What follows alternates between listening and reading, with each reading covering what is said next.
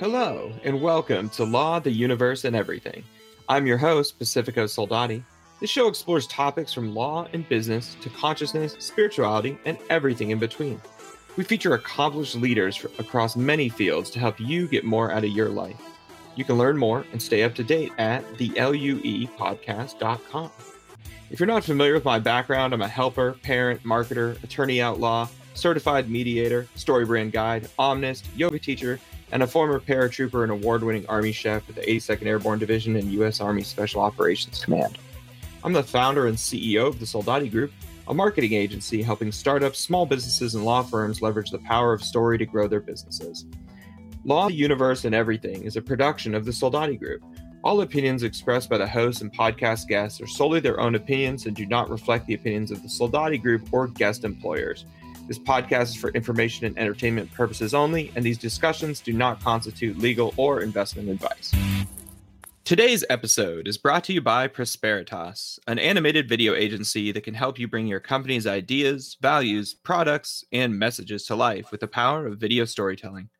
Whether you strive to win more customers, engage, or educate your audience, Prosperitas will craft each video specifically targeted to fit your brand and vision. Visit prosperitasagency.com today to learn more. That's Prosperitas agency.com to find out how Prosperitas can create the best videos your company has ever had.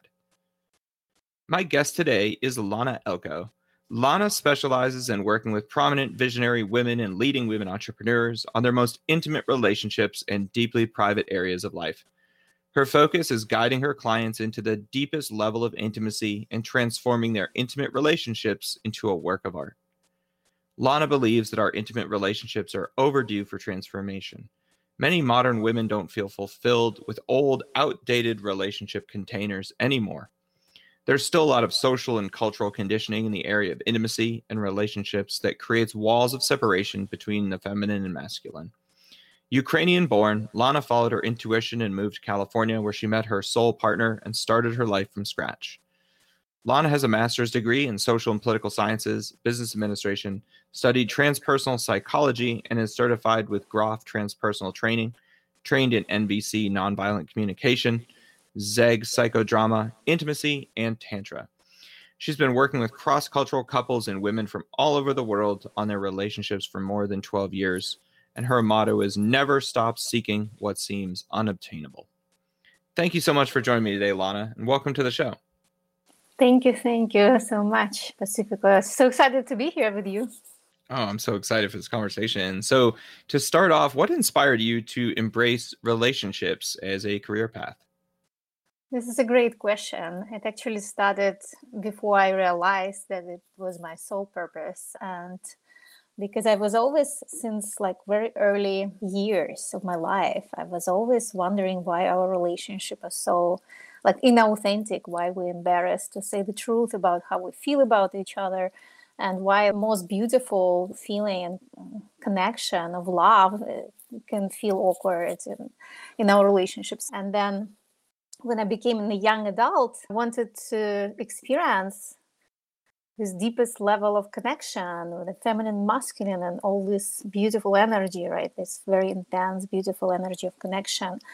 And it was not easy for me. I was pretty awkward teenager and I was very shy and I really wanted to open up, but I didn't know how to connect. So this is the story at the very beginning. And then actually my very first business was opening my own online dating agency, which at that time it was one of the first online dating agencies. Now it's very common, but at the time it was something new. So that was really successful business for me. I started it like even before I was 20 years old. And I helped couples to connect, and I helped cross-cultural couples to build a relationship because there is also a certain barrier between cultures, between different belief system, language. I was good with my English at the time. I was in Ukraine. So that is the beginning of my career, basically. And then later on, I had different businesses. I was always an entrepreneur. I was always like in my creative flow. I had a few different successful businesses in Ukraine and Mediterranean, in Europe. And at some point, I started to question, what is my soul purpose? Why I'm here? What is my deepest gift?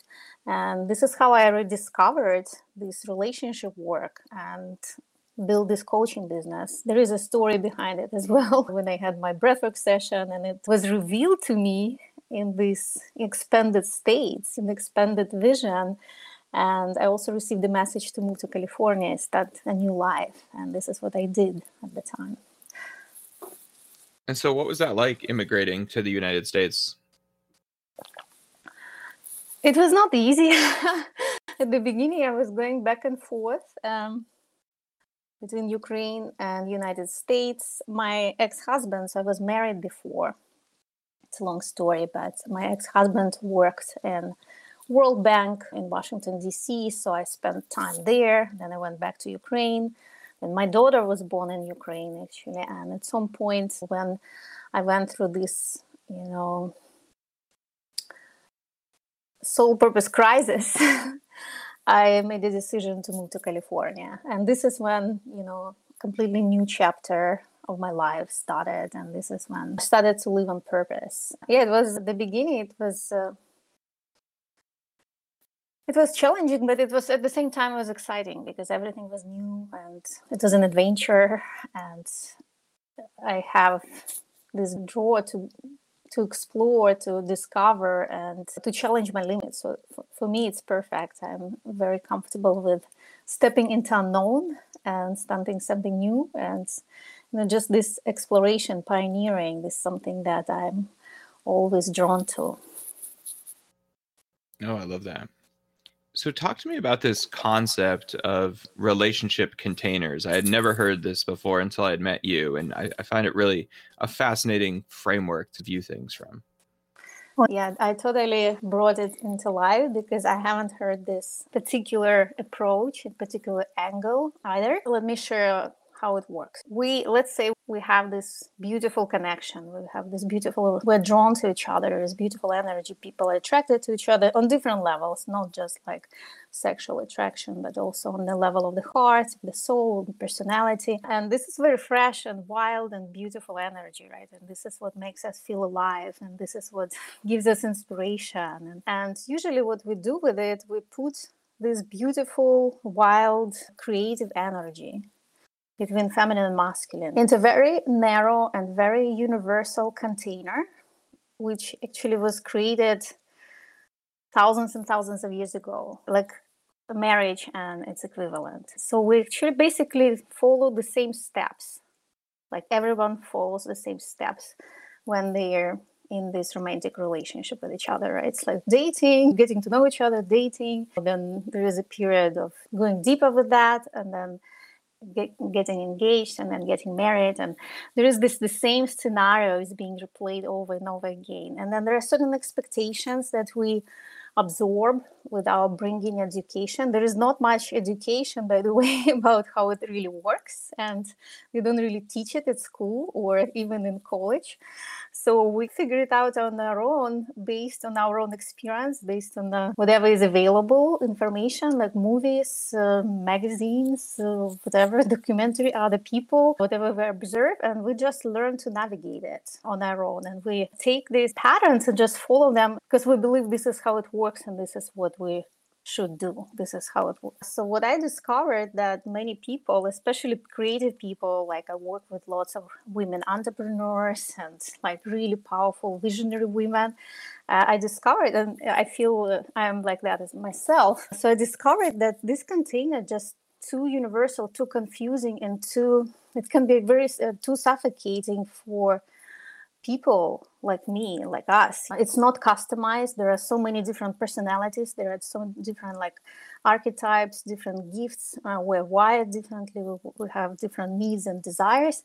And we're just trying to squeeze ourselves into this narrow universal container of marriage. And it's not about, some people think, oh, she's against marriage. I'm not against it, but I just believe that it can be customized for each couple, and new creative containers can be developed based on what works for us specifically. So basically, this is in a nutshell what relationship container is: something that holds our relationship, right? Like a vessel. And it's based on agreements, not assumptions. So we have to actually actively agree with our partner what works for us and how we want to do this together, right? And there are no right and wrong, because whatever makes two people happy, nobody else's business, and we basically can create whatever we want. We just don't know, we don't question this. I say question the obvious to discover the miraculous. As soon as we start questioning these conditioned, old, outdated containers and start remove everything that is not aligned with who we are, this becomes really exciting and fun. And this is when people can create their own containers, like allow them to grow. Yeah, it's really interesting. I think like we've just seen a lot of that sort of naturally happening without people even totally understanding or taking the sort of big picture approach that you have to the relationship containers, because you see much more people being like either polyamorous or ethically non-monogamous or various iterations of those kinds of outside of just hetero monogamy. It was really interesting. My first guest actually was an attorney. Her name is Elizabeth Yang, and she had been married, and she then got divorced, and she and her ex-husband basically spent almost $500,000 on lawyers to get divorced. And afterwards, she was just like, oh God, there's like got to be a better way. And she actually wrote a book called Social Marriage. And it's essentially about how we actually don't need to get the state involved. You don't need to get everything else involved. Like you can just create agreements between two people that you can literally just say, you and another person are married, and that be it. Like you don't have to actually combine all your assets. You don't have to entangle yourself with someone in a way that gets really messy if you do ever want to part ways in the future. Because one great point she raised is that, yeah, everyone gets that you're like, when you're legally marrying, you're like joining your assets and all those things, but nobody ever really looks at those things. Nobody really looks at the other person's bank accounts or balance sheet, so to speak. And so when it comes time for divorce, that's often the first time that couples have really looked at the totality of everything that they both have or have created together. And then it just gets really messy and super expensive to disentangle all of those things, because the state makes it really complicated and often unnecessarily. There's certain things that are certainly trying to be, I don't know, paternalistic and look out for people's best interest.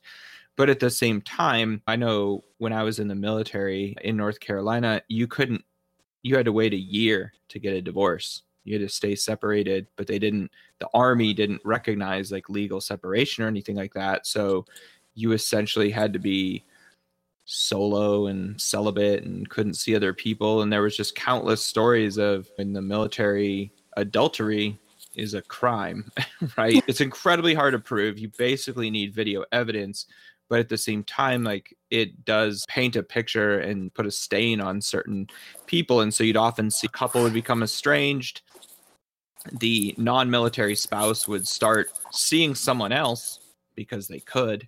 And then the military spouse would start seeing someone else. And then the non-military spouse would go and basically narc on them to their superiors. And then they'd get kicked out of the military for adultery or for some other like standards unbecoming someone. And it's just like, what is going on here? Like, why can't we let consenting adults choose the ways that they want to be together and the ways that they want to break apart? Yeah, wow. I didn't know that it's that bad in military still. Wow. Yeah, it's pretty rough. Yeah, like why do we choose to sign up for that? We need to really be mindful of what we sign up for and understand everything that is included in this agreement, because marriage is so universal. It's just being assumed that we merge our lives together completely and join all the merge all the assets. The way you describe was perfect. And it doesn't really work for most people, modern people, because women became really powerful as well. And many women are successful and educated and take care of themselves. They don't really need that kind of old patriarchal protection anymore, because we've got our rights and freedoms, and marriage much earlier then we became free and powerful. So it's not about like right and wrong.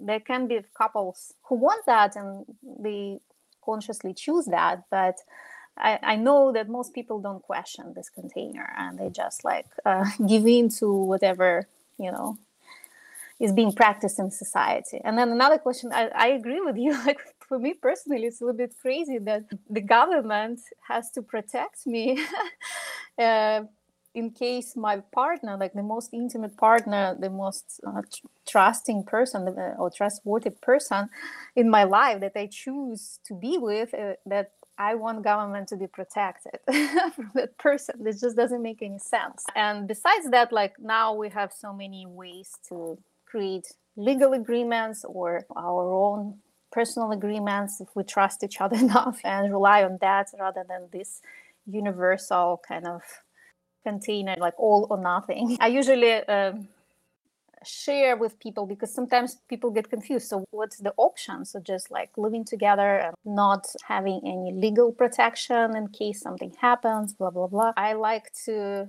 share what is available as well. So with my clients, we go through what is possible, what is available in the modern society and how we can navigate it together rather than just signing up for something that everybody does, because society does advertise like family and marriage the way it is, and there are certain benefits, right? Some people just say it's more beneficial to be married, but then if you decide to separate, then it's really a heavy process to go through, very painful as well.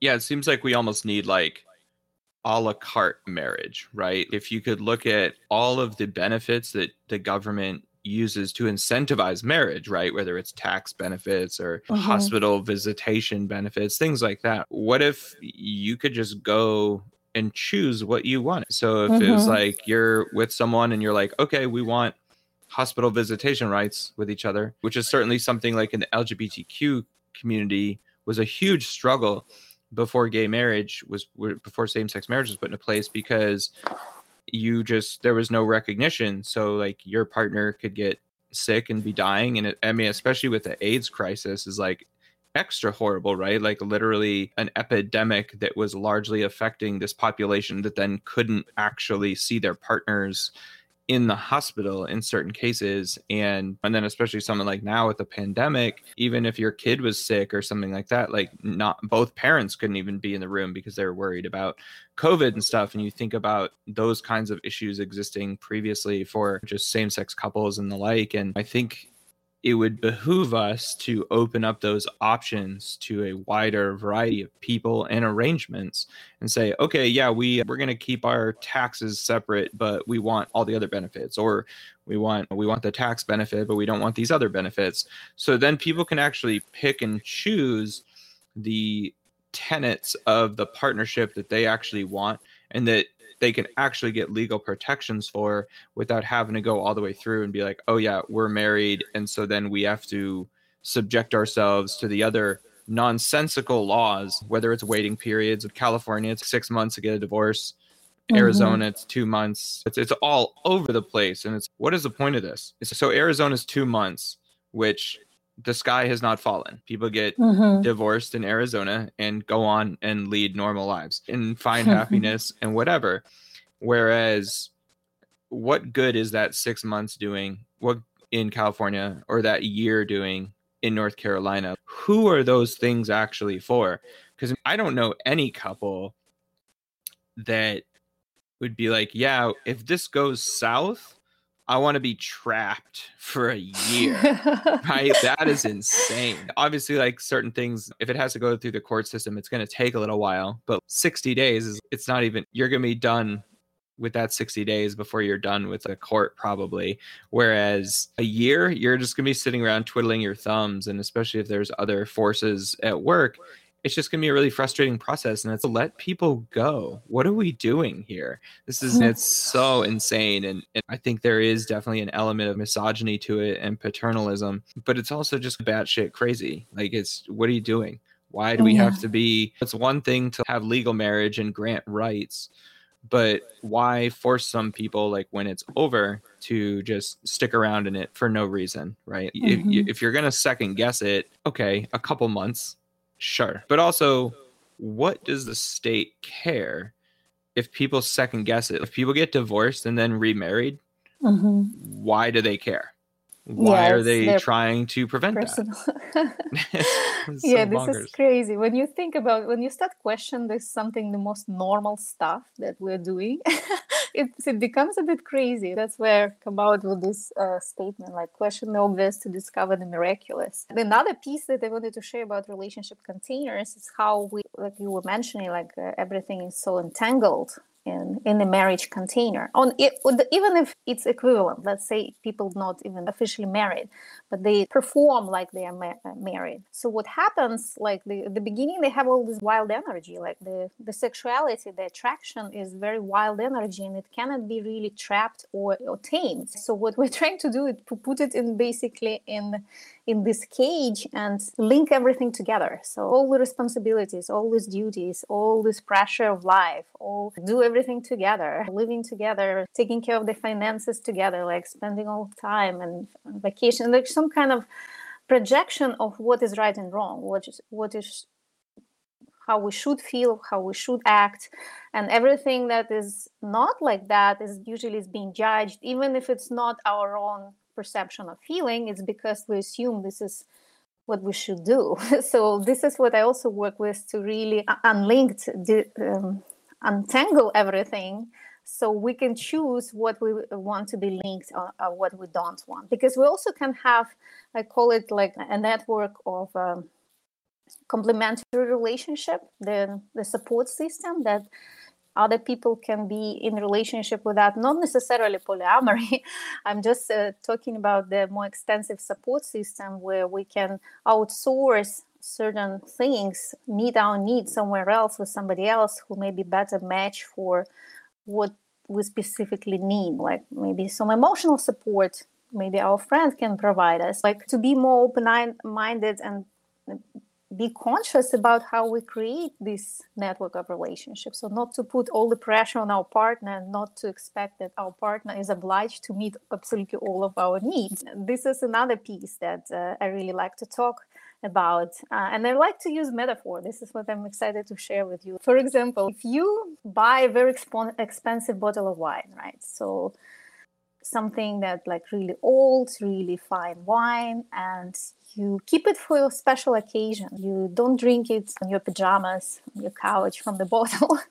You really prepare how you're going to use this bottle, and how you're going to taste this wine, and who you want to share with, and, maybe create space and celebration time for this experience. And then when we meet somebody that we really fall in love with, somebody who means a lot to us, who is so important to us, who is the beautiful soulmate, and then we put them in this container where we like demand everything from them on the everyday level. So much pressure, so much shoots, so much routine. Of course, this energy is not going to last. We drain this connection, we drain this energy just by creating so much pressure and putting it in this universal container, versus like to say, okay, I want to cultivate this energy, I want to let it grow, and then I want it to last. So this is what I say. There is a way to completely reshape and transform these containers so we can cultivate this energy. It doesn't need to be gone. Some people say, over time, love becomes more like cozy and warm, and we're more like best friends. This is beautiful. Some people really love this attraction and this powerful energy that we experience at the beginning, and it doesn't need to be drained.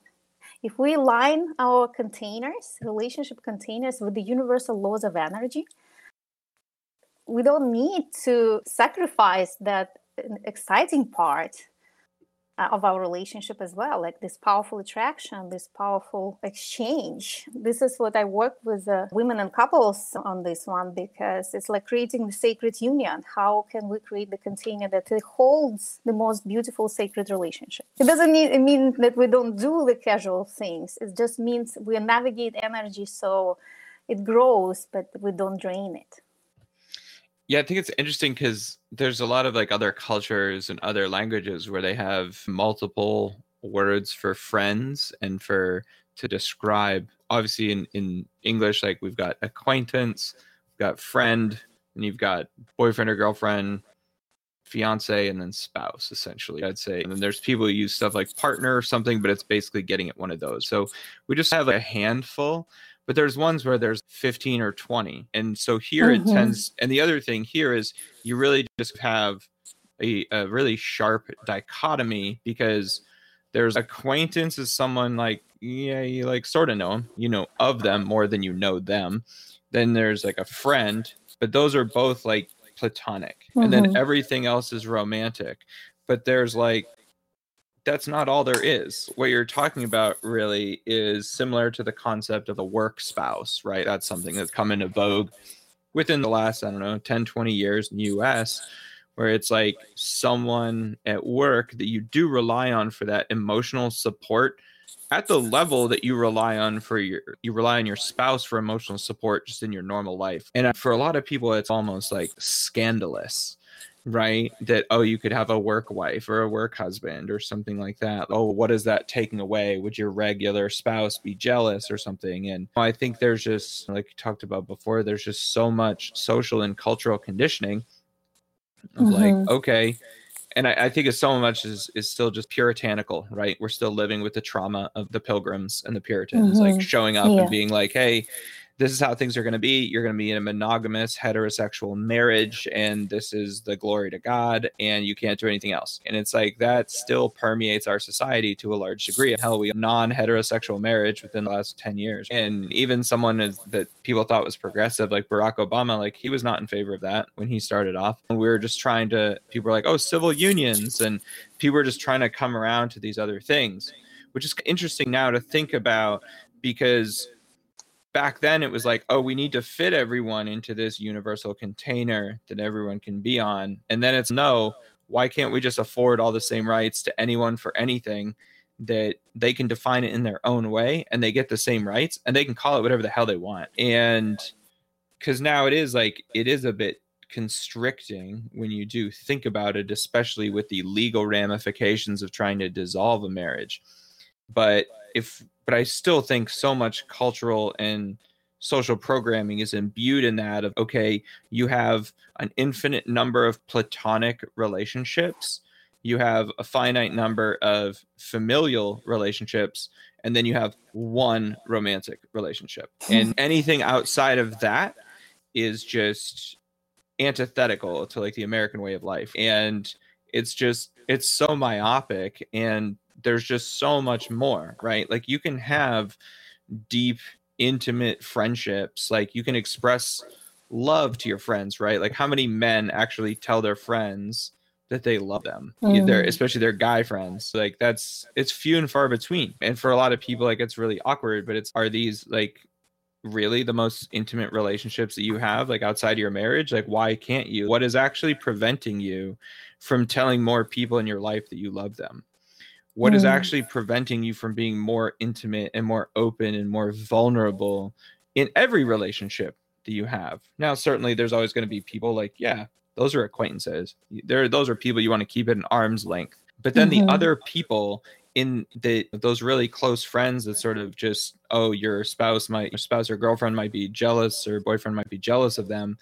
But how could we actually make better cultural conditioning that jealousy is dissipated somewhat, right? Like how can we actually create healthy relationships where, yes, you're free to have friends of any sex or gender and any depth of relationship? Because putting all the pressure, like you're alluding to, putting all the pressure on a single spouse or single partner is actually really unfair, especially if like you don't go to therapy or something and then your spouse becomes your therapist. Those relationships tend to suck and they tend to go by the wayside. But it's, hey, like you can have a therapist, and then you can have your friends that like you go out and party with, or you go do certain activities with, and I think it just creates a more whole and full life for you if you can actually create deeper relationships with a broader number of people. Yeah, absolutely.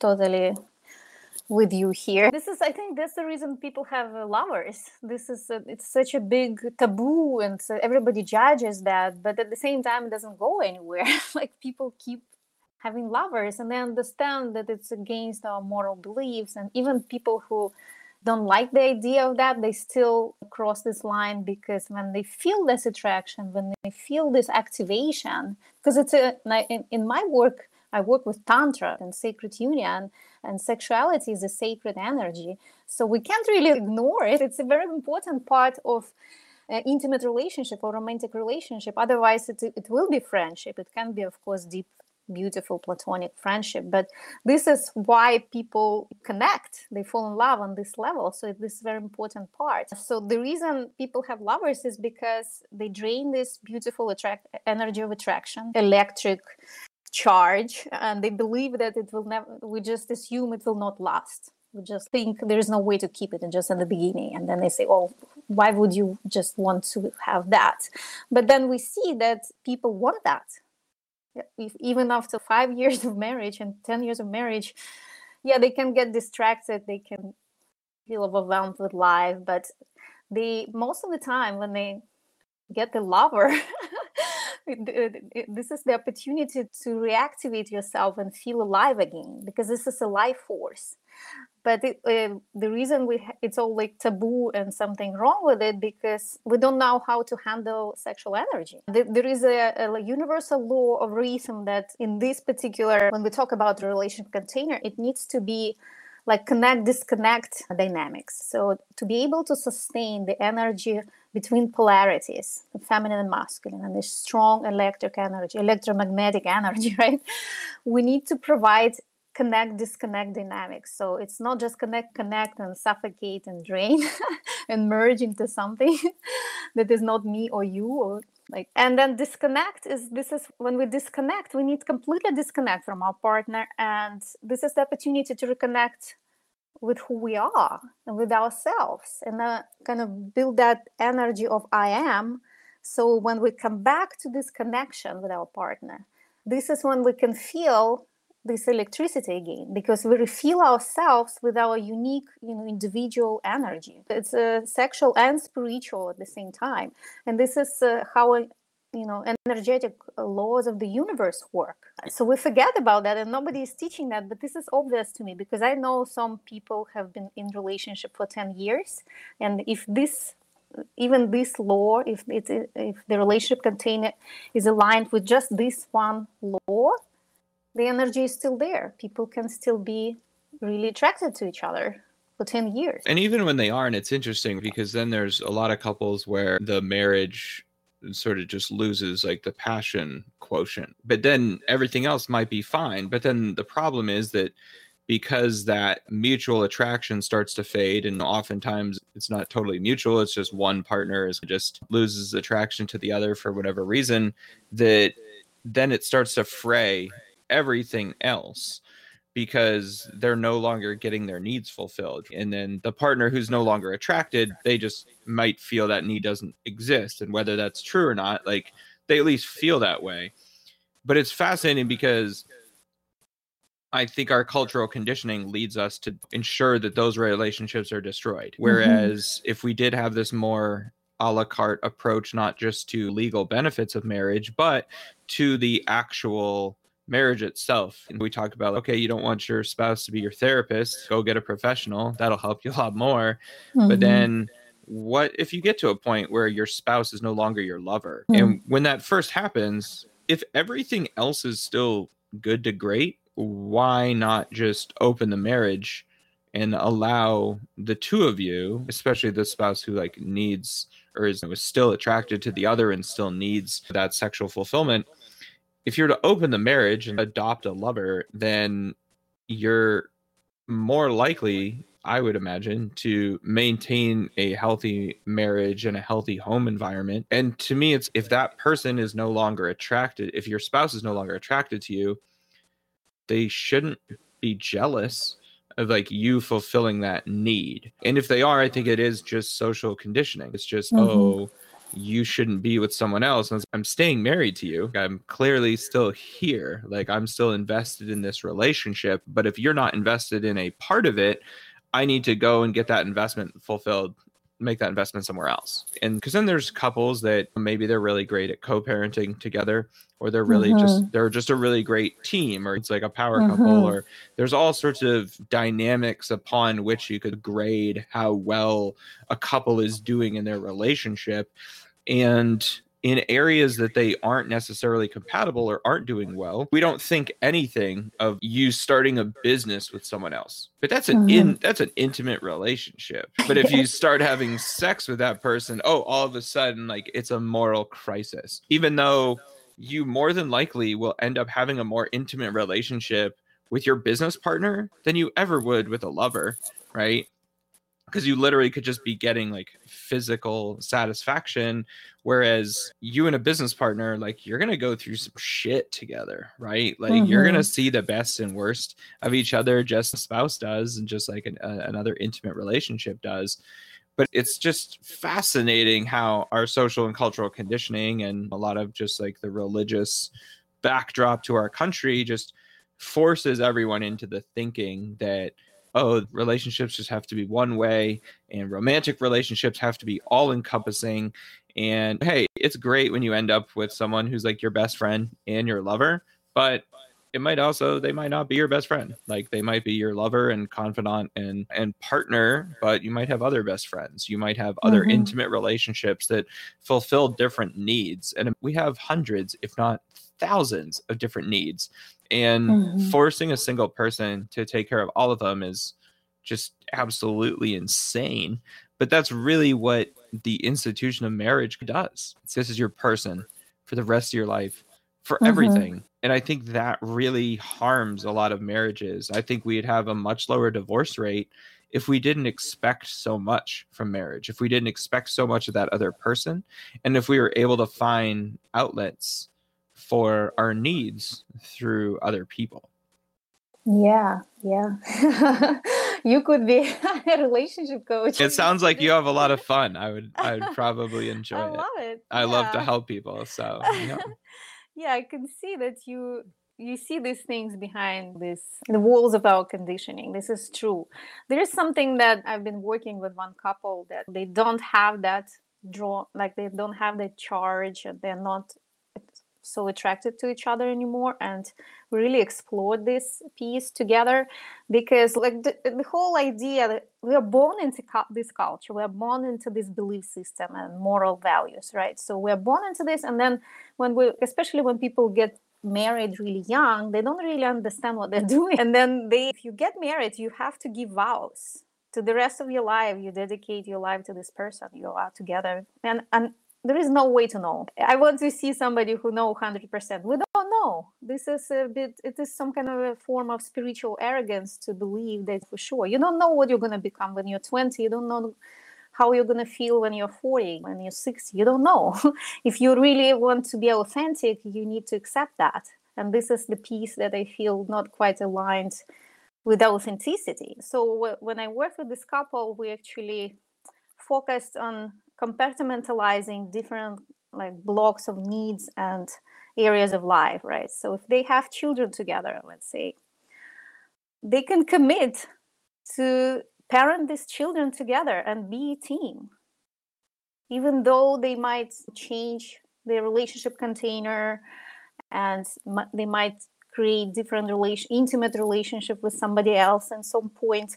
But what they commit to is parenting, being great parents for these children, and creating this perfect, like really great sealed container to be great parents, and what it takes, what kind of agreements we need to create, right? How can we sustain this together?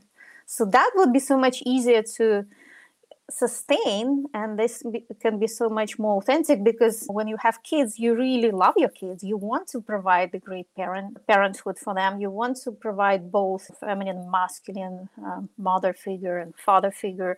So this is a very beautiful way to arrange this thing. And then sexuality, whatever attraction, like you can't control this part. So you have to allow this part to flow if it changes. So Otherwise, you will kind of live in self-deception, denial, or self-denial. If you don't feel it, you force yourself. You don't feel it, or you can navigate it in a much better way than we do. This is what I focus on working with people. If this is something very important for some people, it is important. Then we need to navigate it completely differently than we navigate it in our traditional marriage container. It is possible, as I mentioned, it's possible to sustain this passion with the same person, especially if it's a really strong connection. It has to be more like on the heart level and on the sexual level. So these two pieces have to be there to be able to create a long-term container for that. But it is possible as well. So I like to really compartmentalize and create these containers separate from each other. So parenthood is not linked to sexuality, right? Or finances are not linked to sexuality. They can be linked to parenthood because we need money to support our children, but only for that, not for anything else. So it's like when you compartmentalize and make these containers stand on their own and only build bridges what are needed to be there, it's so much easier to navigate. Oh, I totally agree. The ability to compartmentalize in general is so hugely important. You raised so many great points there, and it is so difficult going through divorce, and especially with children, where it's, if you didn't have children, you could just never see the person again, or just have whatever relationship with that person that you do want and go your separate ways or whatever. But with children, it's like, nope, you're going to co-parent. And especially if you didn't necessarily have the same parenting styles, it just exacerbates things now, because now the children are living in two different worlds. But I think the most important thing is the energy that you bring to it. Because a lot of times as couples, as things are falling apart and people are getting divorced, it starts to often become like a sort of toxic environment. And when you're exposing children to that, they can feel that, they can perceive it. Pretty much every child, unless they're like a budding sociopath, like every child is an empath. They can feel that energy. They know it doesn't matter what kind of face you put on, like they can feel it. They know things are falling apart. They know things are going bad. They know the parents are upset or whatever's happening, but they know all those dynamics. And no matter how well you try and spin it, it's still going to be a traumatic event, especially the longer that you remain at odds with your co-parent. And I think that's why it's so important to, whether it's being in like co-parenting therapy or otherwise, like developing ways to develop strategies to ensure that your children have the most positive experience. And the road to hell is paved with good intentions, and a lot of things you think will work are not going to, or they're going to be like, oh yeah, this is not turning out like how I wanted it to, even though I totally did this from a good place. But then it's important to be able to have the awareness to recognize those things and then adjust course. And then kids are incredibly resilient, both physically, mentally, emotionally. And so they'll get through it. It can take a while. And sometimes like kids will need therapy as well. But being able to work with them and work with your co-parent to create a positive environment, I think is the biggest gift that you can give your children if you've gotten divorced. Yeah, absolutely. And by the way, it doesn't need to, the reason the divorce is traumatic is because of our beliefs about marriage. Because when we give vows, we think it's going to be forever, and then divorce shows up and says, no, actually, it's like a failure. That's why it's traumatic. I wrote an article about it in Thrive Global, I think, an Authority magazine. They actually liked it because it's not just the divorce. It's not just about divorce. It's also our beliefs about marriage. Why do we jump ahead of what we even know about ourselves and our relationship and commit to something that we don't know, instead of what we were talking about, compartmentalizing, creating our own agreements, like leaving certain things open because we don't know. And like I actually went through divorce myself, and it was not very painful, except the paperwork that I had to do. And it's 6 months to wait, whatever. But it was not as bad as most people experience it, because I felt that I want to be free. For me, it is important to be free, no matter whether I'm married or not, in a relationship or single. It doesn't matter. I want to feel freedom. I want to have that feeling that I am a free individual, autonomous being, that I'm not doing something against my will just because people believe I have to do this way, or because marriage requires that. Children are very sensitive to parents' energy. If parents are happy, they can feel it, and it's very important. Some people like believe that they have to sacrifice their happiness for their children, but this is what actually the most traumatic for children, because they're empathetic. You're right. So they pick up that energy that one parent or both parents are miserable in their life, and they're doing it for them. So that actually creates a trauma that they feel responsible, because before the age of 7, a child can't really choose what they take in, what they don't have any boundaries, like they have a sponge. So they take this like as a responsibility for their parents, and if they hear that they sacrificed their life and happiness for them, they don't feel good about it. It creates trauma. Like it's a big thing. So it's not just that we have to sacrifice what we want, how we want to live our life and our freedom for our children. We have to, it's our responsibility to be happy individual and free individual and grow the way it feels right for us and alignment for us, so we can role model it for them. Oh, I totally agree. I just think there's the things that before children have even really become like culturally conditioned to, that are just going to affect them just from a logistical point of view even. So because I was going through divorce, we would tell our kids like, hey, now you're going to get to have 2 houses. Like we would just try and spin it in the most positive possible way. And all along the way, while we were still living together but telling that story, like the kids are like, cool, awesome. But like the night I actually moved out, it was like breaking a 4-year-old's heart. It was just like, you could just see him just like crushing him. Didn't want mommy and daddy to live apart and stuff. And that's incredibly difficult to like manage. They're incredibly resilient, and we've got joint custody, and so they see us all on a regular basis and live at both of our houses and do all that. And a year on now, they're definitely doing like a lot better, but it's still incredibly hard to like prevent just that rupture in their world, especially when kids are young, because you can't like talk to them fully rationally like an adult about it. And so you're putting all these different frameworks on it to try and help them understand, and obviously impress upon them that it has nothing to do with them, it's not their fault, and those kinds of things. But at the same time, they're just kind of like, why do we have to do this? And at a certain point, you're just like, sorry, there's just not much to say. But obviously, like, kids develop their own coping mechanisms, and that's why they say, are you funny, or are your parents still happily married? It's like kids of divorced homes or kids that like grew up in trauma, they develop coping mechanisms to like make people laugh and do other things like that they turn out a little bit differently. And it is fascinating to see how kids automatically like adapt coping mechanisms to address their parents' different issues, regardless of if the parents ever get divorced or not. If you're a sad person or you're depressed or something, like a kid is usually going to try and make you laugh a lot, or they're going to try and reach out to you in different ways. And so it's really fascinating to see like how sophisticated those mechanisms can be in children, like from the very beginning. Yeah, absolutely. Yeah, we can't prevent certain level of trauma. Just living in this society of double standards, we already expose ourselves and our children to these experiences. So we can't, some parents like really worry about that. We have to go in the most authentic way. This is my very deep belief. Yes, sometimes it can be very painful for children, especially if you like role modeled this perfect family before and you lived together and there was a mother and father, there was a certain model that they experience of how it works, and suddenly everything changes and they don't understand why it needs to change. And like it can be heartbreaking. However, I do believe it's still the best way to go in the most authentic way. What is the truth for us, and how we can, of course, take care of the children while going through that. But living together with somebody that you can't live together organically, it's going to be more traumatic for children. And now these days,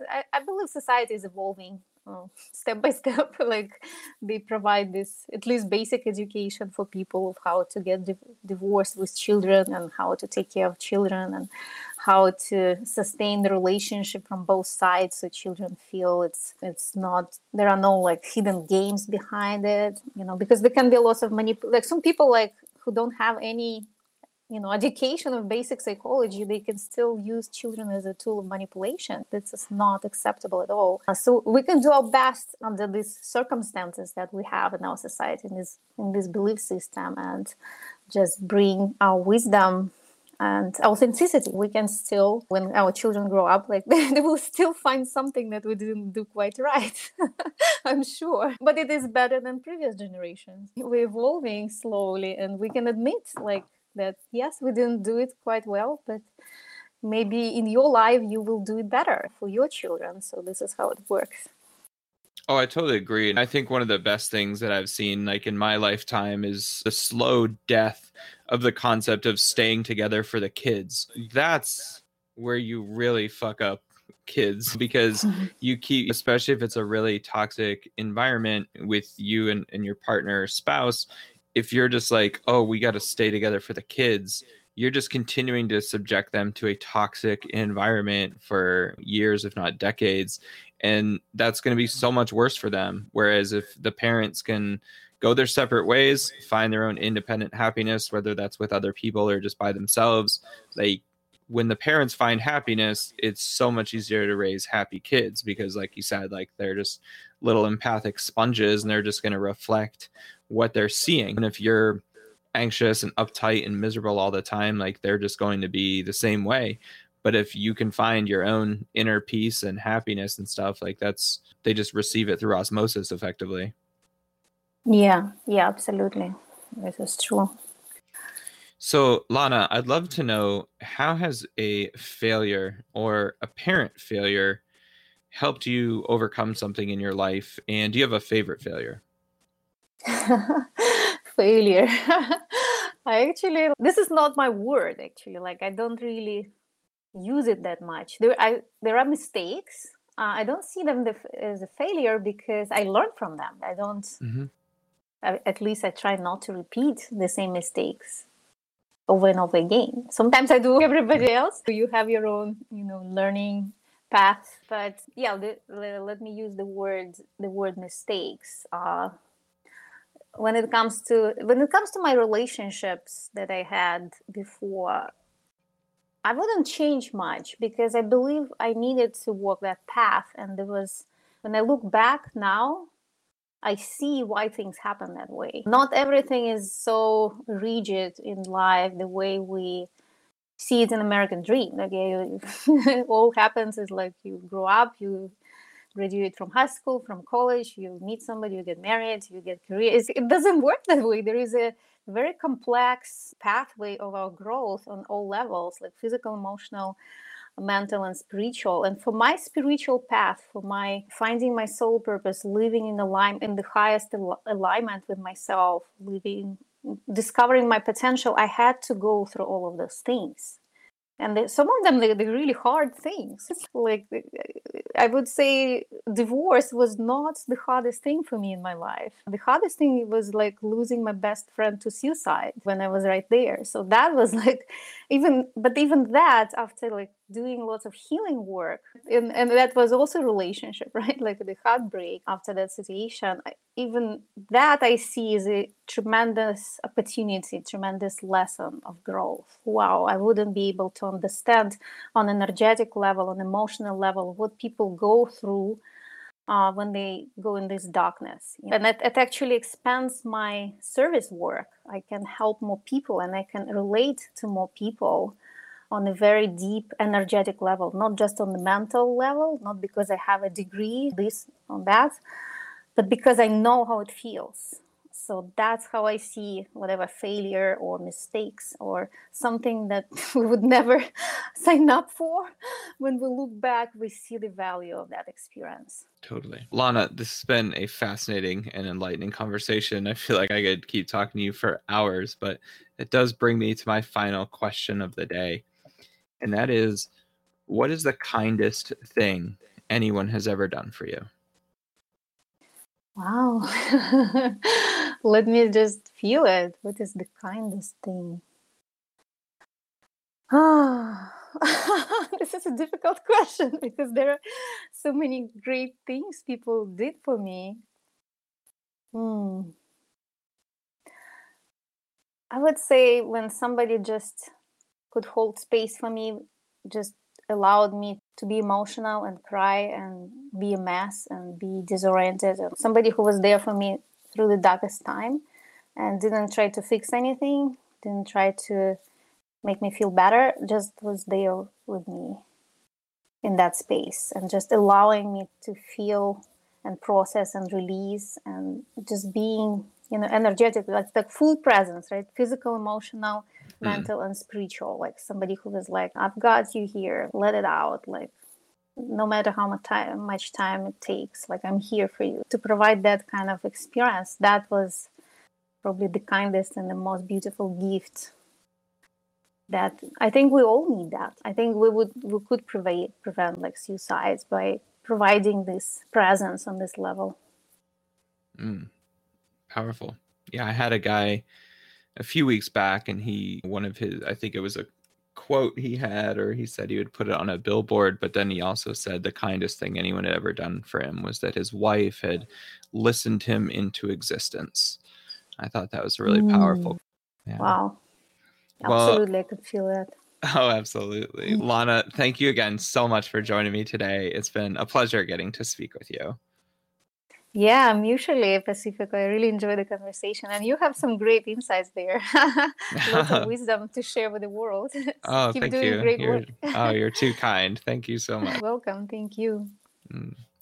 So today's episode was brought to you by Prosperitas, specializing in making stunning videos to help you win more customers and look your best online.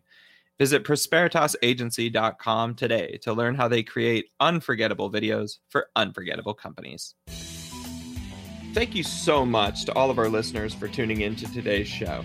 If you enjoyed the show, please leave us a review on Apple Podcasts or wherever you found us so that others can find it as well. And follow us on Twitter, Facebook, and Instagram at the LUE Podcast, or visit our website at theluepodcast.com. And if you'd like to support this show even further, I'd love to invite you to become a patron of the show. For as little as $5 per month, you can help us continue to produce high-quality shows with amazing guests like you heard today. To become a patron, please visit patreon.com/theLUE Podcast. We look forward to having you tune in next time for the next episode of Law, the Universe, and Everything. I'm Pacifico Soldati, wishing you peace, love, and awesomeness.